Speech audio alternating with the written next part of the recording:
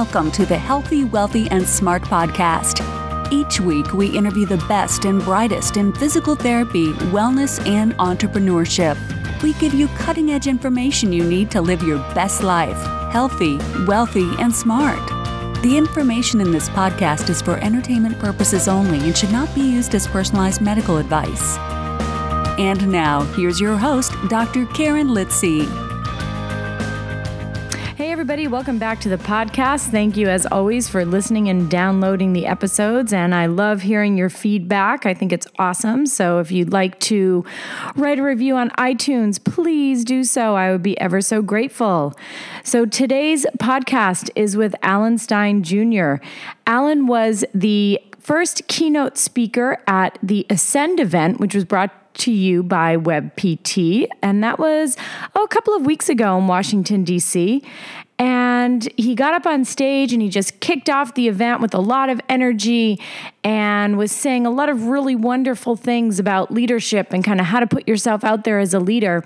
And as I was sitting there taking all these notes, I thought, okay, I'm going to try and grab him afterwards and see if he would like to come on my podcast. And I'm so thankful that he said yes. So a little bit more about Alan. He is a veteran basketball performance coach, corporate speaker, podcast host, and social media influencer. He has spent the past 15 years working with the highest performing athletes on the planet, including NBA superstar Kevin Durant. Alan delivers high-energy keynote performances to develop genuine leadership, authentic team cohesion, and true mental toughness.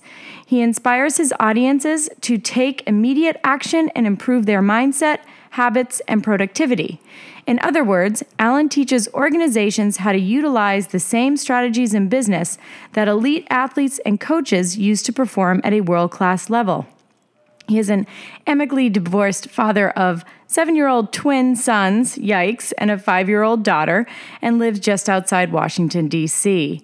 So what did we talk about on today's episode? I took a lot of notes during his keynote talk, and those notes translated into this podcast. So we talk about his transition from basketball performance coach to corporate speaker, the 3 steps needed to create change, the role of a change agent in overcoming barriers to change, important qualities in a great leader and what those qualities are, and so much more. So I'm not going to give it all away here in the beginning. You'll have to listen to get Alan's tips, and there's a lot of practical takeaways that I hope everyone listening can implement in their life immediately. So thanks everybody for listening, and to enjoy today's podcast with Alan Stein Jr. Hey, Alan, welcome to the podcast. I'm happy to have you on. Hey, I'm super excited as well. And so, like I said in the intro, you were the first keynote speaker at the Ascend event, which was hosted by WebPT a few weeks ago in Washington, D.C. And I would love for you to kind of expand a little bit more on you and how you kind of got to where you are now. Be happy to. And that really was a fun event. It was a super engaged audience and really felt like the stuff I was saying was resonating, and I got some great feedback. So it's thoroughly enjoyable on my end as a speaker. My journey's been fairly linear to this point. I've spent most of my life in the basketball performance space. Basketball is the first passion I've ever had, and adopted that in kindergarten when I played on my first recreation team, and have been very fortunate to make my entire career in basketball from a performance coach standpoint. So as a strength and conditioning coach, I was always responsible for players running faster and jumping higher and improving their athleticism. As I got older and wiser and got some more life experience under my belt, I realized that basketball was really just a platform to teach young people life lessons, to teach them the tenets of accountability and respect and how to prepare and develop good habits. And then that morphed into teaching leadership and teamwork and creating a culture. And about a year ago, almost to the day, I decided that I wanted to take that message outside of the 4 walls of a gym and start to share that message in the corporate space and with other groups that I felt that it would resonate with. So even though I've spent most of my life in the basketball world, I know firsthand that the principles of achievement in basketball are identical to the principles of achievement in business and in our personal lives. So that's really the last iteration of my career is where I am now, sharing everything that the game's taught me to to everybody else. And how did you make that transition? Because I think that might be helpful for the audience, because there are a lot of like health and wellness practitioners that listen. And I think a lot of people would love to be able to make that jump. So how did you do that? I had strategy, and I really put a lot of thought in place on how I could make that transition. And transition is the perfect word because I haven't left the basketball community completely. I still have a foot in that arena, and I want to continue to do that. You know, serving players and serving coaches is something that's very important to me, and the game has been really good to me, and I want to continue to be good to the game.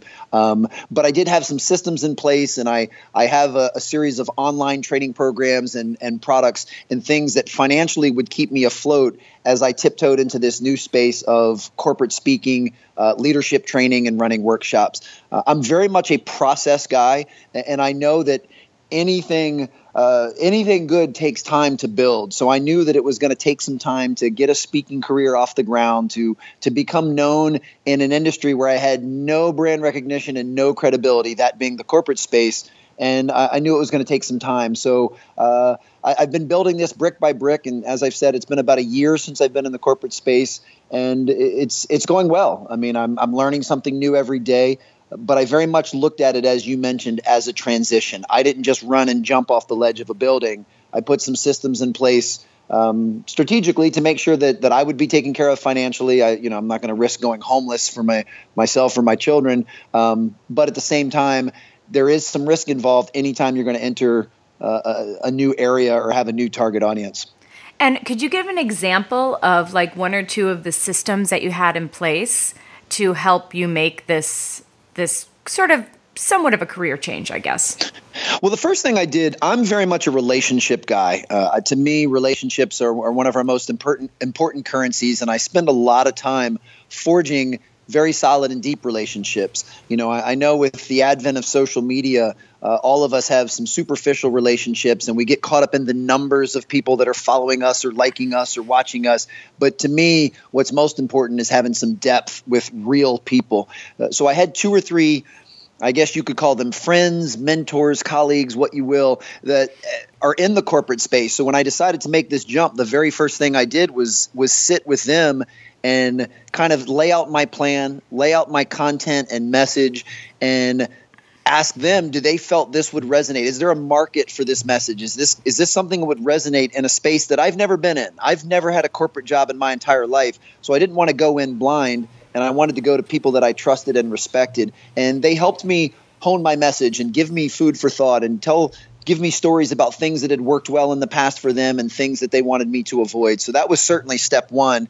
And then step 2 was, speaking of that, those relationships, I'm going to date myself a little bit here because I still call it a Rolodex, but I went to my Rolodex of people and realized that I had been serving the basketball community for almost 15 years.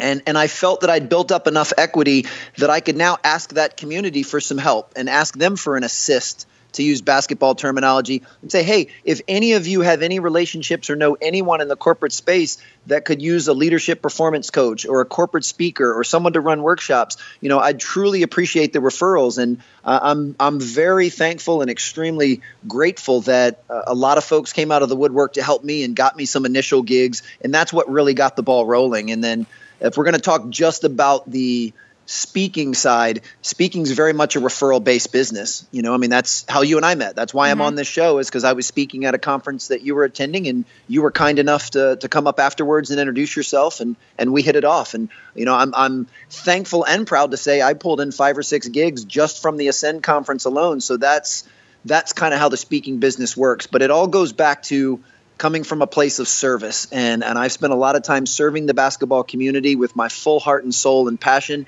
And I'm really appreciative that they've come back and helped me out.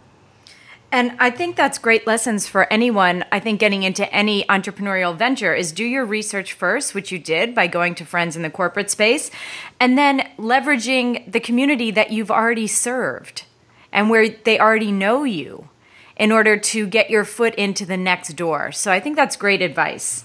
Thank you. Yeah, great advice. Now, one of the things that you spoke about at Ascend were kind of 3 steps to creating change. And I think this can be in a corporate space, an entrepreneurial space, or how we as healthcare practitioners approach our patients, right? Because all of us, patients come to us, they're in pain, they need to make a change. We need to be the person to be that change agent. So can you explain those 3 steps? Absolutely. And change, it's unavoidable. Change is constant. Change is all around us. I mean, that's one thing that unites you and I as human beings is we're going to experience change, and we're going to experience it every single day. And it's interesting because that word alone usually causes anxiety. Most people don't like to change because almost any time there's a change, even when it's a positive change, there's some discomfort that accompanies that because you're getting out of your normal routine, your normal way of doing things. But change is inevitable. And as you just mentioned, as a healthcare practitioner, people are coming to you. They need to change. Obviously, something needs to change because whatever they've been doing has put them in pain or has put them, in a predicament that they need help getting out of. So from a change standpoint, the first and foremost thing that people need is they need to have an awareness. They need to have an awareness that something needs to be changed. Now, with your example, they start feeling some pain. So that's the awareness that they need. Hey, I don't like having pain in my back. Something needs to change. But lots of times with our normal routines and things going on in our lives, the pain is not that acute and it's not that obvious. So having high self-awareness is a major tool for all of our toolboxes. And that's whether we're talking about being business owners and entrepreneurs or we're talking about being parents or spouses, having high self-awareness is crucial. But that's always the first step is, what needs to change. Then the next step is you have to have an understanding of the impact that this, and I'm making air quotes even though this is an audio podcast, that this thing is having. What is the impact that this is having? My back hurts. How is that impacting me? Well, I'm having trouble sleeping. I can't do my normal workout routine. Well, when I don't sleep and I don't work out, now I'm irritable. So that means I'm grouchy around my kids and I'm grouchy around my spouse. So that's affecting my relationship. So something as simple as a little bit of back pain is now having a colossal negative impact on my entire life. And that impact and understanding that it's doing that. Why is my wife irritated with me? Oh, it's because I'm grouchy. Why am I grouchy? It's because I haven't been able to work out or sleep. Well, why can't I work out or sleep? Because my back hurts. Now I've got a deep understanding, and that can take us to the third step or the third level, however you want to look at it, which is reconditioning, which is actually the change that we need. So my back hurts, so I come in to see you, and now you're going to give me some steps and some exercises and some tools to help my back, to help my back feel better. Now I actually have to do that. Now I've got to actually do the heavy lifting and do the work involved in helping that. And what's funny is we go through those 3 steps regardless of who we are and regardless of what we're trying to change. It doesn't matter if one of your listeners is trying to get their teenage son to make his bed every morning. It's going to be the same thing. I mean, they're bringing up the awareness that he needs to make his bed, but really until he feels the impact that not making his bed is having, he's not going to feel compelled to change. And then over time, he'll just have to make his bed consistently enough that it becomes a habit. But it really doesn't matter in what way, shape, or form we're talking about. We all go through those 3 steps. And, in talking about it, it sounds quite simple. You raise awareness, you understand how it impacts you, and you recondition to a new habit, but it's not. So what are the biggest challenges that you've seen people face throughout these 3 steps? Yeah, that is, you hit the nail right on the head. When I can compartmentalize it like that and just read it off in a list fashion, boy, that sounds super easy.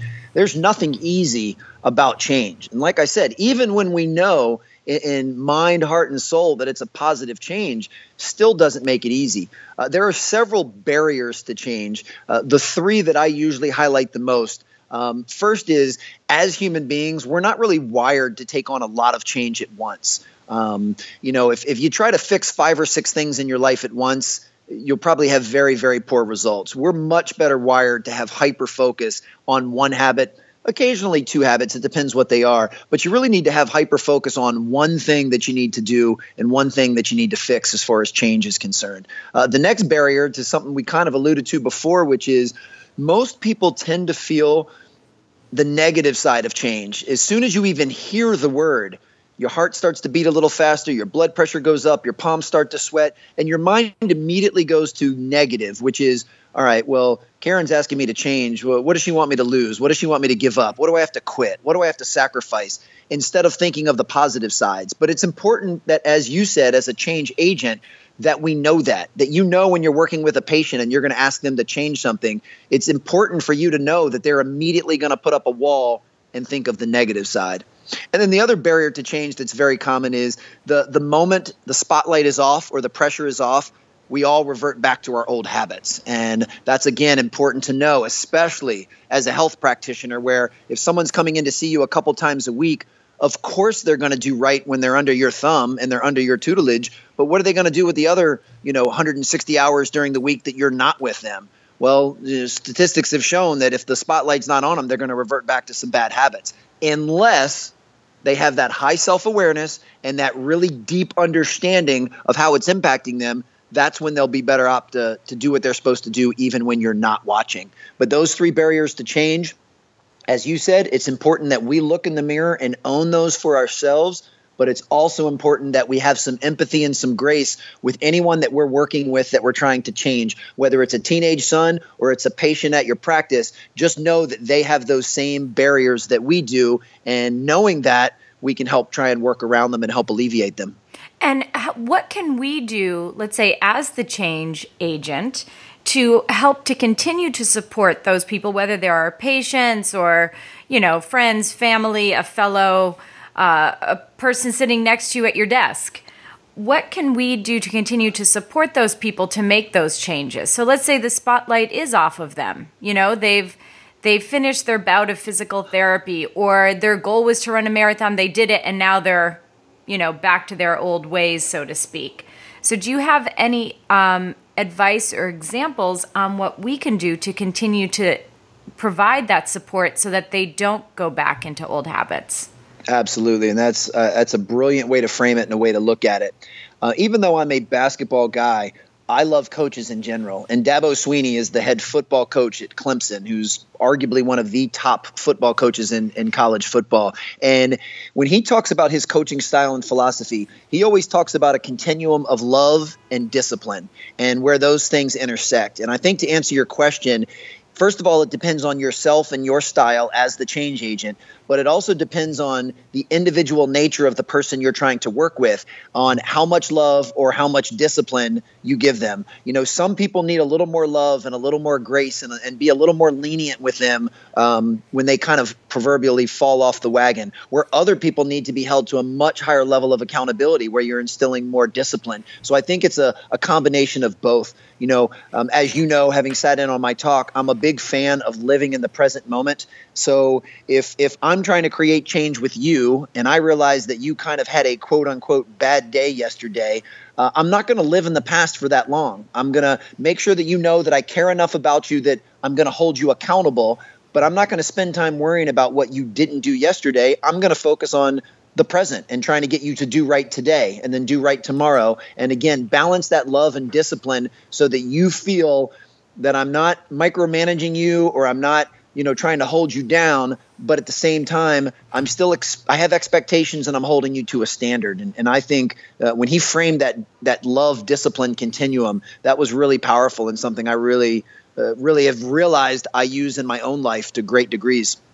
And it sounds like to me, when we talk about those 3 steps in creating change, which are awareness, understanding of the impact, and reconditioning to a new habit, that is not linear, that these are going to circle around and maybe jump from reconditioning of the habit back to awareness, back to impact, back to awareness, and that it's not a linear step. Is that right? Because it sounds like what you're saying. So accurate. Yes, absolutely. And it's a daily recalibration. And that, again, goes back to that present moment. I'm a very amicably divorced father of 3. And, I love being an attentive and present father. And I have my kids fairly often. I have them, 2 weekends a month and 2 weekdays during the week. But I tell you what, every night when I drop them back off, I do a quick calibration of how was my parenting today? How did I do today? And, some days I do pretty well. I feel good about the relationship and the connection I made with my kids. And then other days like, man, I was really short with him. I didn't have very much patience. I was a little bit distracted with the project I have going on with work. I did not do as good a job today as I'm capable of. So it is a constant recalibration. It is definitely not this linear ramp that's always going up to improvement. You'll have a couple of days where you do well. You'll have a couple of days where you don't. But for me, since I'm so hypersensitive to that awareness state, I can go back immediately and look at myself honestly and with some vulnerability and say, you know what, tonight was not my best job of parenting. And what's the impact? The impact is I didn't create a further or deeper connection with my children. And that's something that's really important to me. So I'm going to change that behavior, be very conscious of it next time I see them. But as human beings, we make mistakes. We have faults. None of us are perfect. So to me, having that grace, I don't beat myself up over it anymore. I learn from it. I move on and I try to do better next time. But yes, that if I was going to draw a line for you, it would be a whole bunch of ups and downs and zigs and zags. It would definitely not be this beautiful, steady 45-degree slope ramp.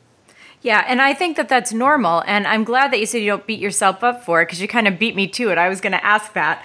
But just to say, so whether it's yourself or your patients, because oftentimes we see our patients, they do really well, and they say, oh, I was doing so well, but now, I feel like I've slid back, and now my back hurts again, so what's the point?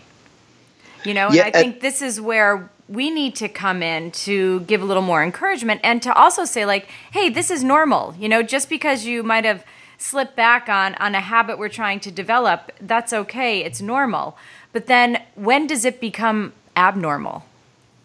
Oh, yeah, that's an excellent point. But you hit it on the head with the giving yourself some grace. Many times we're our own biggest critics. I mean, even from a speaking standpoint, I do the same type of evaluation and recalibration. I mean, the moment I stepped off the stage at Ascend and when I was done meeting wonderful people like yourself, I mean, I took pen and paper out and started writing down, okay, what parts do I felt went well? What didn't go well? Oh, I should have told that one story at this one time and I forgot. Or I said this and I evaluate myself. And again, when I was first starting out, I was so critical of myself, it would literally wreck the rest of my day if I didn't feel like I gave a 10 out of 10. And now I just take a deep breath and say, hey, this is part of the process. It was a learning experience. And of course, anytime I step on stage or am fortunate enough to be speaking to people who care what I have to say, I am always aiming to bring my A game. I want to give them everything that I've got. But like anybody else, it's not like my performance. They're not perfect every time. Some days are really good. Some days a little left to be desired. And same thing with parenting, same thing with any of these different areas. So, if a patient comes in and they've had a little bit of a backslide, it's just important that they know that, hey, that's okay. That happens. We backslide every day of our lives in some area of our life. Let's get you back up to where you were before, because you were making such great progress before. You were feeling great. I was really proud of you. Don't worry about this backslide. We can get you right back. And I think that type of attitude, which again combines love and discipline, will get somebody back on track. I think that's a beautiful way to word to your patients, because you're not being accusatory and you're not blaming them for, oh, it's your fault because this happened. Even if it was their fault, you don't want to be accusatory. You want to kind of try and keep it on the positive and say, listen, you were doing really great. And like you said, we'll get you back. So yes. You're being supportive. And that shows humility. It shows vulnerability. It shows grace. I mean, to me, being authentic and being genuine is really important to me. And when I'm on stage speaking in front of people, I'm on some level being perceived as an expert, which is why I'm the one on stage with a microphone. But it's so important to me that the folks listening understand that I am exactly like them. I have a decent understanding of these things, but I struggle with the same stuff that I'm talking to people about. Here I am giving a talk about being present, and I struggle with being present. I'm talking about giving yourself some grace when you mess up, and sometimes I'm really hard on myself. So these are all things that we all struggle with. But to me, that's the key to connection, is having humility and vulnerability and letting other people know, hey, you're no different. Hey, you're coming into my practice because I'm an expert at helping you get rid of this pain. But trust me, I know what it's like to have a backslide. I know what it's like to not stick with a habit and see it to fruition. So I think it's really important as human beings to create that connection, that we make sure we show that. And humility and vulnerability, I think, are two of my best parenting tools. I tell my kids all the time that I don't have all the answers. I'm doing the best I can, and that no one gave me a handbook on how to be a father. I'm trying to figure this out, but I'm going to always figure it out with their best interest at heart and with a lot of love in my heart. And when they're older and they have kids, they'll really appreciate this time they're going through now. And that kind of brings me on to the next thing that I want to talk about, and that's leadership. And I have a feeling I kind of know what your answer is going to be based on what you just said. But in your opinion, what qualities should we look for in a great leader? First and foremost is self-awareness, without question. The leader has to know what they're good at, what they're not good at, what their strengths are, what their challenges are, what they like, what they don't like, what their personality style is, and what personalities do they mix best with. So I think that's number one.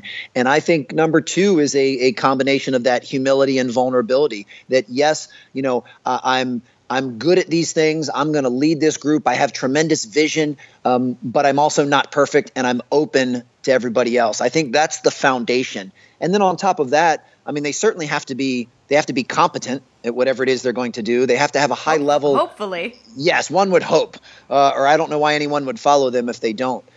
They need to be, in addition to being competent, I mean, they have to have a vision. They have to have selflessness. As a leader, it's not about you. It's about the folks that you're leading, and back to the humility, you also have to have the self-confidence to not have to be in charge, in air quotes, that you're trying to grow other leaders. To me, that's what a great leader does, is they don't amass followers. They actually empower other leaders. And the best basketball coaches that I've been around have turned a lot of their players into excellent leaders, and they don't feel threatened by that. So if you're secure and you're confident, when other people on your quote unquote team step up and lead, you don't feel threatened. You feel great about that. So, and what I've always noticed from a leadership standpoint, if you were to come up with your list of top 5 and I come up with my list of my top 5, or any of your listeners would, for the most part, everything we would list would be a skill set or a trait that can actually be improved with purposeful practice. And that circles back to the fact that, as Simon Sinek has said and Stephen Covey have said, leadership is a choice. It's not a title. It's not a position. It's not a rank. It's a choice. Just because you're not given a position of authority or a title of authority doesn't mean that you're not a leader. The 15th man on the basketball team can absolutely be a leader if they choose to lead. And ultimately, that's what it comes down to, is putting yourself in a place of service to positively impact the lives around you. That's what a leader is in my world. And I couldn't agree more. I always say, regardless of whether you are a new graduate physical therapist, you're a staff physical therapist, you head a department, or you own 25 practices, 500 practices, no matter what, you're still a leader to someone. So if you're the new graduate physical therapist and you have a roster of 10 patients, guess what? You're leading those 10 patients. And so to have all of these skills, like you said, self-awareness, humility, vulnerability, competency, and a vision are still important, and they still apply. Yeah, without question. And conversely, just because you're the quote unquote boss or the director or the manager doesn't by default make you an effective leader. All that is a title. That's on your door. That's on your name tag. That doesn't mean you're an effective leader. That just means someone's put you in a position of authority. And those two should not be confused. So just because you have that title, you should absolutely continue to invest in yourself and work on your leadership skill sets so that you can become the most effective leader in that position as possible. Yeah, and I think it's important, like you mentioned before, all of these leadership traits can be cultivated and can be learned and practiced and improved. Yes, and it's one of the best investments that we can make in ourselves and in our future, because leaders are always in demand and leaders are always the highest paid.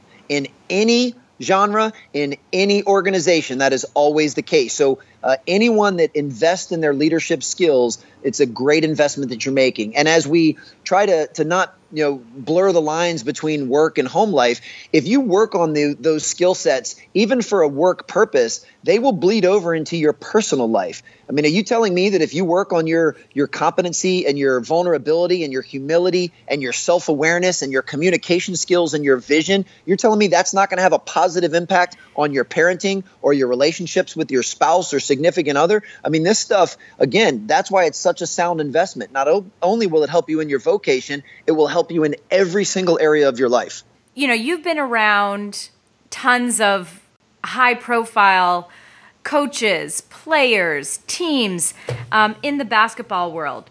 So what are one or two lessons that you feel like were the biggest lessons you've learned coming directly from whether it be a player or a coach? You don't have to name names, but if you want to, you can.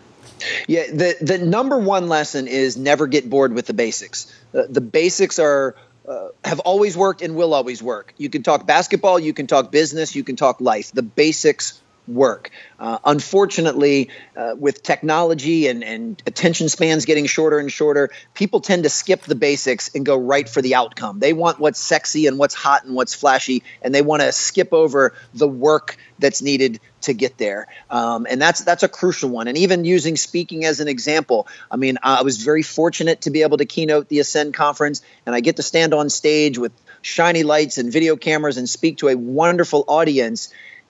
And you know how much work and preparation went into the months and weeks and hours leading up to that just to be able to do that? And that's all the non-glamorous stuff. That's the time where I'm literally standing in my living room by myself, rehearsing over and over and imagining that there's an audience in front of me, and it all builds up. Well, it's no different with a basketball player. I mean, the work that they put in during the unseen hours, that's what ends up showing. And most of that work are very, very basic elements. And then the other thing, which kind of piggybacks on that, is what I've learned from the best of the best is what they do during the unseen hours, that their success is not an accident. It's hope is not a strategy. They're successful because their habits, their routines, their disciplines, all the things that they do and systems that they've created with themselves of the basics, that's why those folks are successful. And it's no different. I mean, you just referenced someone that may own, 20 different practices and have 500 employees. They didn't get there by luck. They didn't get there by accident. They've gotten there because they've done some things well, they've done some things right, and they put some systems in place that have allowed them to grow to that level. So success is never, ever an accident. So you mean Kobe Bryant doesn't just cross his fingers every day and then just go into a game? He does not. And that's what's funny is, see, a player like that, he wants the ball at the end of the game when there's 3 seconds left. And the reason he wants the ball is because he knows in his heart he deserves to make the winning shot, because he spent millions and millions of hours going through task-specific repetitions when no one else was watching, that he deserves to make that shot. Then you have kind of the posers who pretend that they put in the work in the unseen hours, and as soon as the spotlight's on them, they run like roaches. They don't want the ball at the last couple of seconds because they know that they don't deserve to make it. And that's extremely crucial. So yes, with somebody like a Kobe Bryant, as I mentioned before, hope is not a strategy. Yeah, that's too bad, because wouldn't that make life so much easier? It sure would. But here's what I find funny, though.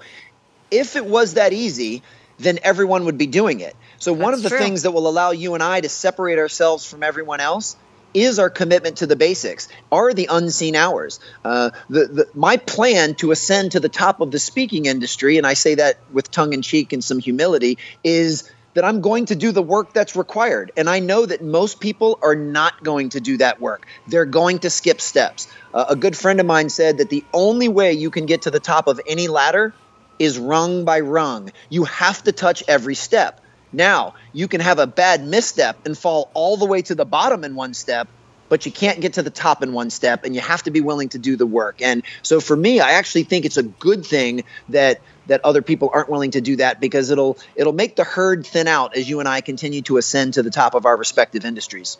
Yeah, that's a great way to look at it. I actually never looked at it that way, but that sort of ladder approach makes a lot of sense.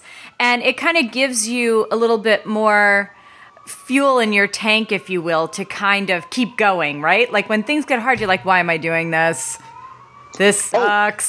Absolutely. And we all have those thoughts, which again, as we've discussed, give yourself some grace. Understand that, yeah, it does suck. This is hard work. It's boring. It's menial. But repetitions are the oldest form and the most effective form of learning. And you got to get those reps, whether you're talking about improving your free throws or being a more polished speaker on stage or working in your practice and working with patients. I mean, I would tend to believe someone that has seen 20,000 patients firsthand has a better acumen at what they're doing than someone that's only seen 20. And that's because of the reps. You learn something from every time that you do it, and it's important to get those. And really, to piggyback on what you said before, People tend to think that basic and easy are synonyms, and they're not. Committing to the basics is not easy to do. As we just said, if it was easy, everyone else would be doing it, but it's not. So just because something is basic in theory and in principle does not mean it's easy to do. Getting up every single morning at 4 a.m. and going to the gym and making 1,000 jump shots at game speed from game spots is not easy to do, but that's pretty basic. Just wake up, go to the gym, and make 1,000 shots. I mean, it doesn't get any more basic from a principle standpoint, but anyone who's ever done that knows that is not easy, and it's certainly not easy to do consistently. Right. I think, and that's the key word, is the consistency, because we can all do things once or twice. Oh, absolutely. It's just that consistency, and it kind of goes back full circle to the beginning of our talk where you talked about creating a new habit. Yeah. Well, I love doing things in threes. If you want to be successful, there's 3 things that you have to do, and they're non-negotiable. You have to work hard, you have to work smart, and you have to work consistently. Here's the crazy part. 2 out of 3 won't get it done. If you work really hard and you work really smart, but you only do so every other Thursday, you're not going to get very far. If you work really hard and you work really consistently, but you don't work out with much intelligence or much purpose, then you're not going to get much better. And hopefully, I hope your listeners can appreciate that you can be as smart as you want and as consistent as you want, but if you don't put some effort behind it, you're never going to be successful. So you actually have to have all 3 when many people hope that they can just get by with 1 or 2. And you can't. You need all 3, hard, smart, and consistent.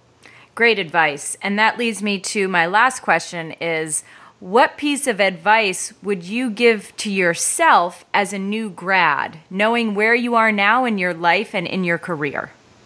Well, the hardest part would have been able to get myself to even listen to the advice, because I was very hard-headed. Very hard-headed. It's funny because in my early 20s, I don't know if you knew this about me, in my early 20s, I knew everything. I actually knew everything we all there knew was everything to know. In our 20s. Yeah. And now in my early 40s, not only do I realize how much I didn't know then, but I realize how much more I know now. So if I would have been able to shake myself awake, I would have said, hey, you need to listen to this. You need to be much more open-minded and accepting of a variety of different viewpoints and philosophies would be one.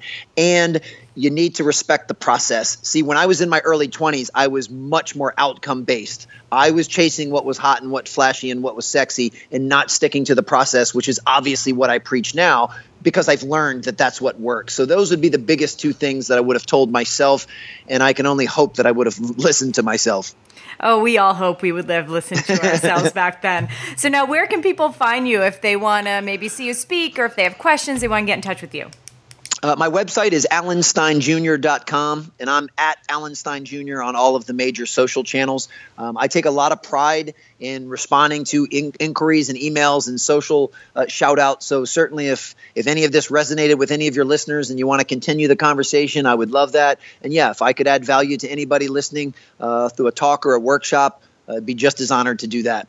That's great. Well, thank you so much for taking the time out of your schedule and coming on to the podcast today. I think this is great, and it leaves people with a lot of food for thought and a lot of great advice that they can start doing today. And that's what I love. Absolutely. My pleasure. I appreciate you.